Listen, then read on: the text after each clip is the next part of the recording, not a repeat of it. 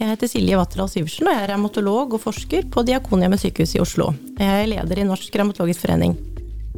Hei, jeg heter Jens Vikse. Jeg er LIS i revmatologi ved Stavanger Universitetssykehus, og er leder for LIS i revmatologi.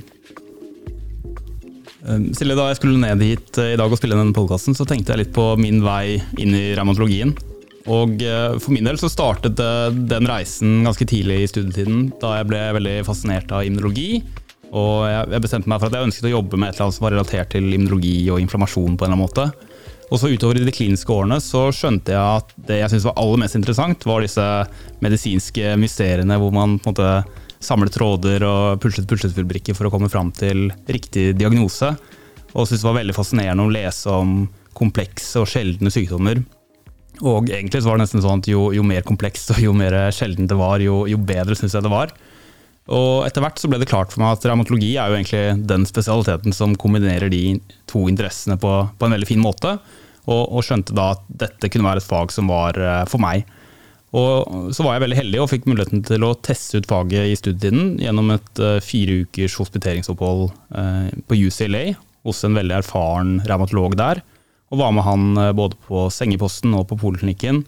Og for meg så var det en veldig mektig opplevelse, fordi han hadde så enorm kunnskap om så store deler av faget, om hele bredden i medisinen egentlig, og håndterte manifestasjoner fra nesten alle organsystemer. I det ene øyeblikket nevrologiske manifestasjoner, og i det neste øyeblikket manifestasjoner fra lunger, nyrer, hud, ledd, i det hele tatt. Jeg tenkte at hvis jeg en gang klarer å bli nesten så kunnskapsrik, og få jobbe på den måten som han gjorde, både med mennesket som helhet og helt ned på det molekylære nivået for å forstå sykdommene, så jeg for meg at det kommer til å bli en utrolig fin karriere. Så da bestemte jeg meg for at dette her er noe jeg har lyst til å gå for, og har ikke angret siden. Du bestemte deg for revmatologi egentlig allerede på studiet? Ja, gjorde egentlig det altså. Min vei inn i revmatologien var litt mer tilfeldig, vil jeg si. Jeg av sosiale grunner ønsket meg tilbake til Oslo etter turnus, og søkte egentlig alt som hadde med indremedisin å gjøre. Fellesnevner tror jeg at jeg også, som deg, elsker å gå på zebrajakt og lete etter de mønstre i sykdommer og prøve å pusle brikker sammen. Og det tenkte jeg etter hva jeg hadde lært på studiet, at det var indremedisin som hadde den arbeidsoppgavene. Men så søkte jeg da også litt indremedisinsk relaterte fag, som for eksempel revmatologi, og så var det tilfeldig at det var der jeg ble innkalt til jobbintervju først. På den tiden så var nok ikke det å ha jobbintervju i det hele tatt så vanlig blant leger. Så det føltes veldig sånn profesjonelt og bra, og sjefen som jeg hadde på den tiden, Tore Kristian Kvin, som var nestor i norsk revmatologi i mange år, hadde nok noen av fellestrekk med den mentoren som du beskriver. Så det ble et forbilde for meg, og jeg takket ja til den jobben, og bega meg inn i revmatologi, som for meg var da helt ukjent farvann. Så veien inn var tilfeldig for min del. Men jeg tror jo også at for mange som nærmer seg slutten av studietiden, og som kanskje er i starten av sin legekarriere, for mange av dem så vil nok revmatologi egentlig være litt ukjent, fordi man ikke eksponeres noe særlig for det i studietiden. I hvert fall gjorde ikke jeg det. Så jeg vet ikke hva du tenker om det, at Nei, jeg tror du har rett i det. Jeg tror ikke så mange av kollegaene våre heller vet ordentlig hva revmatologer jobber med, så det tenker jeg at får være litt av det vi skal snakke om i dag. Da. Hva er dette faget vårt, revmatologi, og hvordan jobber vi som revmatologer? Fordi det er jo på mange måter tilfeldig sikkert for mange hvor man havner, men jeg tror ikke for noen av oss at det er tilfeldig at vi har valgt å bli i faget og gi oss inn både i klinikk og forskning. Har du lyst til å si litt om hva er revmatologi? Du har jo skrevet en lærebok om faget. Jeg holder i hvert fall på. Jeg tror jo at mange utenforstående ser på revmatologi som noe litt diffust, at det er mye smerter og mye prednisolon, men virkeligheten er jo en helt annen. Og det vi revmatologer jobber med i dag er jo hovedsakelig inflammatoriske tilstander, altså ikke infeksiøse inflammatoriske tilstander. Og jeg tror det er lett jeg tror det gjør det lettere å få en oversikt over faget hvis du prøver å dele det inn litt sånn systematisk. Og da kan vi si at vi har artrittsykdommene, hvor leddgikt hører inn. Og så har vi disse som revmatologer liker å kalle systemsykdommer, som inkluderer bindevevsykdommer sånn som SLE, altså lupus, og vaskulittsykdommer og andre inflammatoriske tilstander som gjerne rammer veldig mange ulike organer. Og da kan du si at disse artrittsykdommene, eller det som fellesnevneren for alle sykdommene, er jo inflammasjon.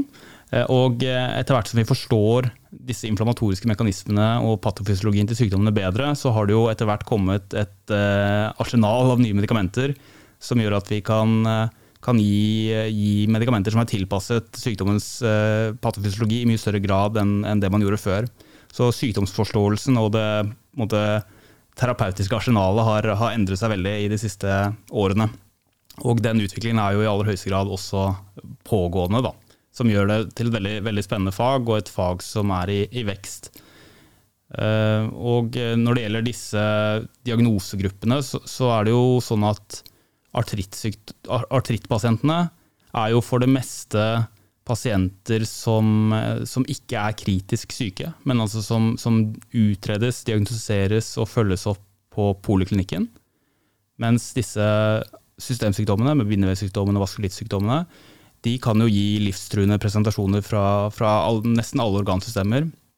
Og når de pasientene får sin sykdom, så er det ofte at de vil bli innlagt, og noen ganger under mistanke om infeksjon eller kreftsykdom, og at utredningen i stor grad skjer inneliggende med et samarbeid mellom revmatologer og andre spesialiteter avhengig av organmanifestasjonene.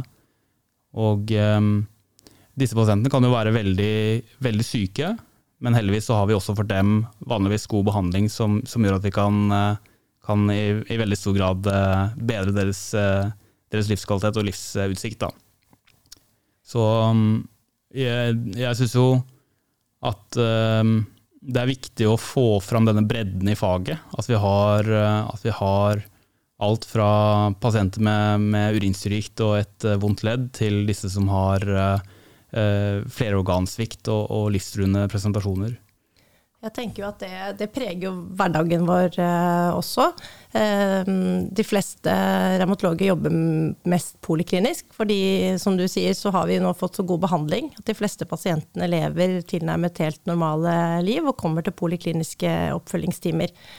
Og den gleden over å kunne gjøre folks liv så mye bedre ved medikamentell behandling, det er nesten unikt for faget vårt, føler jeg. Det var jo det første faget som virkelig fikk bølgen av immunologiske medikamenter. Nå er det jo mange andre fagområder også som kommer etter, blant annet onkologi, nevrologi og gastrohud, men vi har hatt dette i faget vårt i omtrent 10 år, så for en stor andel av våre pasienter så dreier det seg om at når man får en riktig diagnose, så vil man også kunne få god behandling.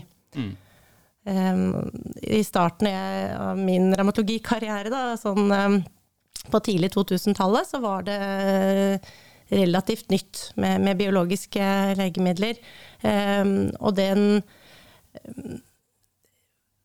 betydelige vekst og utvikling av medikamentell behandling har jo medført også mye ressurser til forskning i faget, gitt på en måte en ny giv, og først og fremst har det gitt pasienter med revmatiske sykdommer et nytt liv. Så vi behandler jo nå de fleste pasientgrupper med mål om remisjon. Og det er noe nytt, og det er veldig sånn tilfredsstillende, synes jeg. Så har du dette vaktaspektet, hvor pasienter som er innlagt og som har mye mer alvorlig sykdom, og hvor man jobber mer akutt medisinsk. Så jeg føler at faget vårt har veldig stor bredde. Det kan tiltrekke sånn som oss, som liker å jobbe akademisk deduktivt og lete seg frem til diagnoser, men det er også veldig mange ting som kan tiltrekke folk med mer sånn praktisk tilnærming til legelivet. Vi bruker mye ultralyd, vi gjør mye injeksjoner, og samarbeider også med ortopeder om diagnostikk og prosedyrer der. Absolutt. Og det du sier med måte, dette økte potensialet vi har for å bedre livskvaliteten til pasientene, og hvor givende det faktisk da, for mange av disse pasientene som kommer nyinnvist eller med nydiagnostisert sykdom, er jo ofte yngre eller i midten av livet med jobb og familie og alt dette, og så blir de plutselig syke, og funksjonsnivået faller dramatisk, og de frykter at dette er noe som aldri kommer til å bli bedre. Og det å da kunne informere dem om at vi har denne listen over potensiell behandling, og at vi i de aller fleste tilfellene får deg på beina igjen og får deg tilbake i jobb, det er utrolig tilfredsstillende del av jobben. Og en ting som jeg også har erfart som er veldig givende, og mye mer givende enn jeg egentlig klarte å se for meg, er jo dette med at det er kroniske sykdommer. Du får følge de pasientene over tid, og du blir en veldig viktig brikke i deres liv, fordi du behandler denne sykdommen som deres fastlege i mange tilfeller ikke har forutsetning for å ha inngående kunnskap om, fordi det er sjeldent, ikke sant?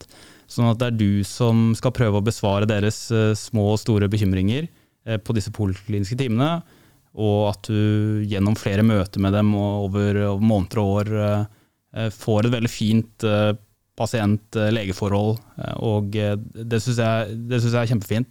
Og da kan man huske tilbake til hvordan de var ved diagnosetidspunktet, hvordan livet deres var da, og se da i de fleste tilfeller heldigvis hvor godt det går med dem.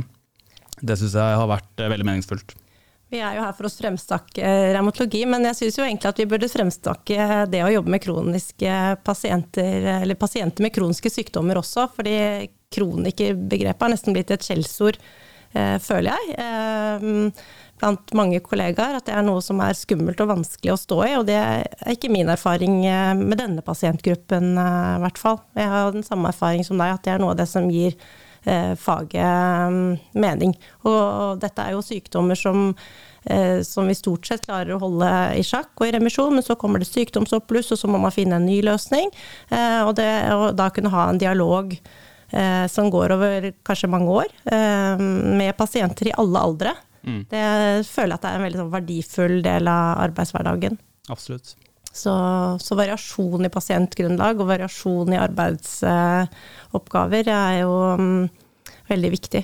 En ting som jeg setter veldig pris på i hverdagen er det at jeg opplever at mange revmatologer, eller at revmatologifaget tiltrekker seg en personlighet som er glad i å gruble og tenke over disse tingene. Og at fagets kompleksitet gjør at man nesten blir litt sånn ydmyk i at man ikke forstår alt. Og det er to ting som jeg synes lager en veldig god grobunn for gode diskusjoner da. Og alt fra på en måte det molekylære og immunologiske bakteppet til sykdommene til helt konkrete pasienttilfeller. Og i alle de avdelingene jeg har jobbet ved så har det vært kjempefine fellesdiskusjoner og på en måte problemløsningsmøter hvor man prøver å felles komme til en konklusjon, eller i hvert fall neste steg i utredning eller behandling av en pasient. Og det er veldig flott å se at du på en måte kan ha sånne type diskusjoner med nesten altså hele kollegiet da, uavhengig om det er en person som er kommet like langt som deg eller en som nesten nærmer seg pensjonsalder, så er alle interessert i å ta del i den diskusjonen på en veldig fin måte. Så jeg synes det interne miljøet ved de avdelingene jeg har vært ved har vært kjempefint. Jeg tror det også egentlig gjennomspeiler seg litt sånn nasjonalt, at man er ydmyk og lite redd for å søke råd hos kollegaer som jobber på andre sykehus, som man vet har større kompetanse på akkurat den tilstanden som man mistenker, eller den problemstillingen. Det er veldig lite sånn kongen på haugen og hver sin haug-mentalitet i norsk revmatologi i hvert fall. Noe annet som jeg setter veldig pris på i den kliniske hverdagen, og som jeg synes gir meg inspirasjon og også gjør at jeg tror pasientene våre får god behandling, er den samhandlingen som revmatologene har med andre spesialiteter. Nesten alle spesialiteter er vi jo ukentlig i kontakt med. Pasientene våre har sykdommer fra alle immunsystemer, og det naturlig å ha regelmessige møter på de for store avdelinger som behandler vaskulitt og bindevevsykdommer, da, med lungeleger og nyreleger, audiologer. Men også fagfolk fra onkologi for eksempel, diskuterer vi jo veldig mye med. Kreft jo også en folkesykdom, og våre pasienter får også kreft. Og da så man jo oppe i problemstillinger med immunsuppressiv behandling versus behandling for kreftsykdom. Så det viktig å ha god dialog og god sånn, felles forståelse mellom onkologer og reumatologer. Så det en yrkesgruppe som vi i hvert fall vi på Diakonhjemmet samarbeider mye med. Onkologene har også begynt å bruke immunterapi. Og immunterapi gjør jo det stikk motsatt av våre medikamenter. Så der det jo mange pasienter som får bivirkninger av immunterapi som ligner på reumatiske sykdommer og som vi reumatologer behandler. Det har blitt nærmest en ny diagnosegruppe innenfor reumatologien. Jeg helt enig. Jeg synes også disse tverrfaglige møtene med intensivert lungesykdom for eksempel, med radiologer, lungeleger, og det samarbeidet der veldig fint og veldig lærerikt også. At du får samarbeidet tett med andre spesialiteter og lærer enda mer om på en måte, de differensialdiagnosene også til de reumatologiske manifestasjonene i de respektive organene. Det gir deg stadig påfyll og bedre bredde i den indremedisinske forståelsen din, da, som etter mitt syn veldig viktig for å være en god reumatolog. Og en annen ting som vi ikke har sagt ennå, jo dette med at når du jobber ved sengepost eller har vaktfunksjon, så det jo sånn at reumatologer veldig ofte får tilsynsforespørsler fra rundt omkring på sykehuset om pasienter med uavklarte inflammatoriske tilstander, hvor den første utredningen ikke har avdekket noe infeksjon eller malignitet eller annen åpenbar årsak, og at da de som ber om tilsyn lurer på om dette kan være noe reumatologisk. Og det gjør jo at reumatologen involveres i utrolig mange spennende utredningstilfeller, og det i noen tilfeller viser seg å være reumatologi, i andre tilfeller ikke. Men det utrolig spennende å være en del av utredningen av den pasientgruppen der, da, som har uavklarte inflammatoriske tilstander. Igjen så tester deg jo også i den brede indremedisinske kompetansen din, og da har du jo på en måte de som har startet utredning har jo utelukket det vanlige, så da på en måte reumatologens privilegium at du kan først vurdere om det en av de vanlige reumatologiske sykdommene, vanlige gåseøyne, og hvis det ikke det, så er det på sin plass å tenke på zebraene, og hvis du liker det, så det jo kjempefint, da har du jo full tillatelse og oppfordres til å tenke på de tingene som står nederst på listen over differensialdiagnoser, og igjen samarbeide med andre spesialiteter for å prøve å avklare det, altså alt fra radiologer, patologer og andre subspesialister. I det andre aspektet, da, hvis man ser liksom det motsatte av zebra, hva kan man kalle det? En vanlig hest, ja. Så det jo det å hjelpe til å stille for eksempel diagnosen urinsyregikt, som en veldig vanlig diagnose, men som dessverre kan misforstås og mistolkes som en septisk eller en bakteriell artritt, og det nok ganske mange pasienter som har blitt operert i ledd og har fått lange postoperative forløp for ting som kunne vært løst med en kortisoninjeksjon som egentlig et urinsyregikt anfall, og der føler vi at vi nesten på hver vakt gjør tilsyn på ortopeden, og også får preparater tilsendt til taxi fra Oslo universitetssykehus for å avklare om det kan være en urika, og ikke en infeksjon da, som skal opereres. Ja, og begge scenarioene, altså enten du kommer og stiller en åpenbar diagnose i dine øyne og løser problemet, eller at du drar i gang en mer kompleks utredning, så vil jo kollegene dine og pasienten være takknemlige for at du kommer og på en måte tar det neste steget da, i den utredningen. Så jeg opplever at det samarbeidet settes også pris på fra de andre kollegene våre. At vi en verdifull brikke i deres utredning veldig ofte også. Og jeg tror kanskje at den mennesketypen som tiltrekkes mot å jobbe med pasienter med kroniske sykdommer, kanskje også i hvert fall like at vi har gode samarbeidsevner, og at vi passer som en del av sånne team for å bistå i utredning og behandling. Jeg synes et godt eksempel på det var under covid-pandemien. Da hadde jo vi mye kunnskap om det å være immunsupprimert, og det var jo en gruppe som var spesielt bekymret for under pandemien, både nasjonalt og internasjonalt hadde revmatologen da en viktig rolle i forhold til å forstå hvor farlig denne tilstanden var hos pasienter med et redusert immunapparat. Og etter hvert som vaksinen kom, finne ut av hvordan vaksinen best skulle virke hos pasienter som var avhengig av å stå på medikamenter som var immunsupprimerende og derved kunne svekke vaksineresponsen.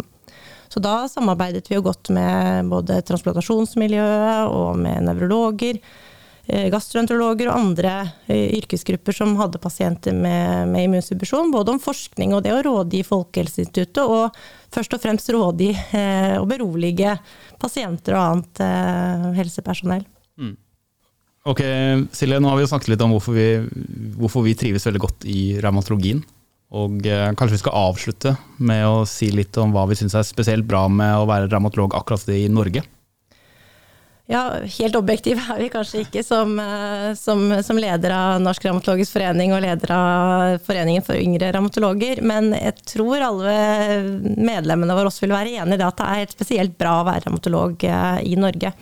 Vi har et veldig godt både faglig og sosialt samhold i fagmiljøet vårt. Jeg vil spesielt trekke frem egentlig arbeidet med prosedyrene og med faget, hvor veldig mange revmatologer rundt i landet er involvert i å utarbeide prosedyrer som er velfundert på internasjonale retningslinjer og som tar inn over seg nasjonale forhold, og de oppdateres regelmessig. Ja, for det finnes jo da på norskrevmatologi.no at vi har prosedyrer for de fleste sykdommene, og også en del medikamenter og komorbiditet, og prosedyrer som brukes mye av både LIS og spesialister, og noe som ikke eksisterte da jeg begynte i faget for 4 år siden, men som nå er en kjemperessurs, og som gjør overgangen inn i faget lettere også for nye kolleger. Jeg tror det også brukes av kollegaer i allmennmedisin og andre spesialiteter, så det synes jeg vi kan være stolte over, og det sier noe også om den holdningen vi har, at vi ønsker å gjøre en faglig god jobb med pasientene. Så har vi det veldig hyggelig. Vi har julemøter, og vi samles på kongresser, både internasjonalt og nasjonalt, og det er god stemning, og alle blir godt mottatt, tror jeg. Absolutt, det er min erfaring også. Det er mange ildsjeler og mange som vil gjøre dette faget til det har blitt, da. Og veldig inkluderende, inspirerende miljø å være en del av. Vi snakket jo om samarbeid i stad, og det vi ikke snakket om, men som jeg tror vi bør trekke frem her når vi snakker om nasjonale forhold, det er jo forskningssamarbeid i Norge, og hvordan det de siste årene har vokst frem, og det gjøres så mye god internasjonal forskning i revmatologi i Norge, og veldig mye takket være at man har et godt nettverk og et godt nasjonalt samarbeid mellom alle revmatologiske avdelinger egentlig, som inkluderer og er med i utprøverinitierte store studier blant annet, men også translasjonsforskning og samarbeidsprosjekter med andre forskningsmiljøer. Ja, for det har jo vært flere multisenterstudier innenfor revmatologien i Norge som har inkludert nesten alle sykehusene, og det har jo ledet frem til internasjonalt, altså forskning på høyt internasjonalt nivå, da, og veldig gøy å se det arbeidet lede frem til de resultatene der. Så det har vært en viktig rekrutteringsarena inn i revmatologien egentlig. Det er yngre leger som er interessert i forskning og som vet at innenfor revmatologi så er det veldig gode muligheter for å kunne starte med en doktorgrad og fortsette å gjøre også en forskerkarriere. De fleste velger vel å kombinere forskning og klinikk og dra med seg forskningen inn i faget. Ok, Silje, så oppsummert da. Revmatologi, det er jo da et fag i vekst. Det har et veldig spennende immunologisk bakteppe. Vi har en variert pasientgruppe både i sykdomsgrupper og alder, og vi har gradvis mer avansert utredning og gradvis bedre behandling. Og prognosen til pasienten blir også heldigvis bedre år for år. Så jeg synes jo det er åpenbart at dette er et fag som mange bør velge som sin spesialitet. Det var veldig hyggelig å fremsnakke revmatologi sammen med deg i dag, Jens. Helt enig, Silje. Takk for praten.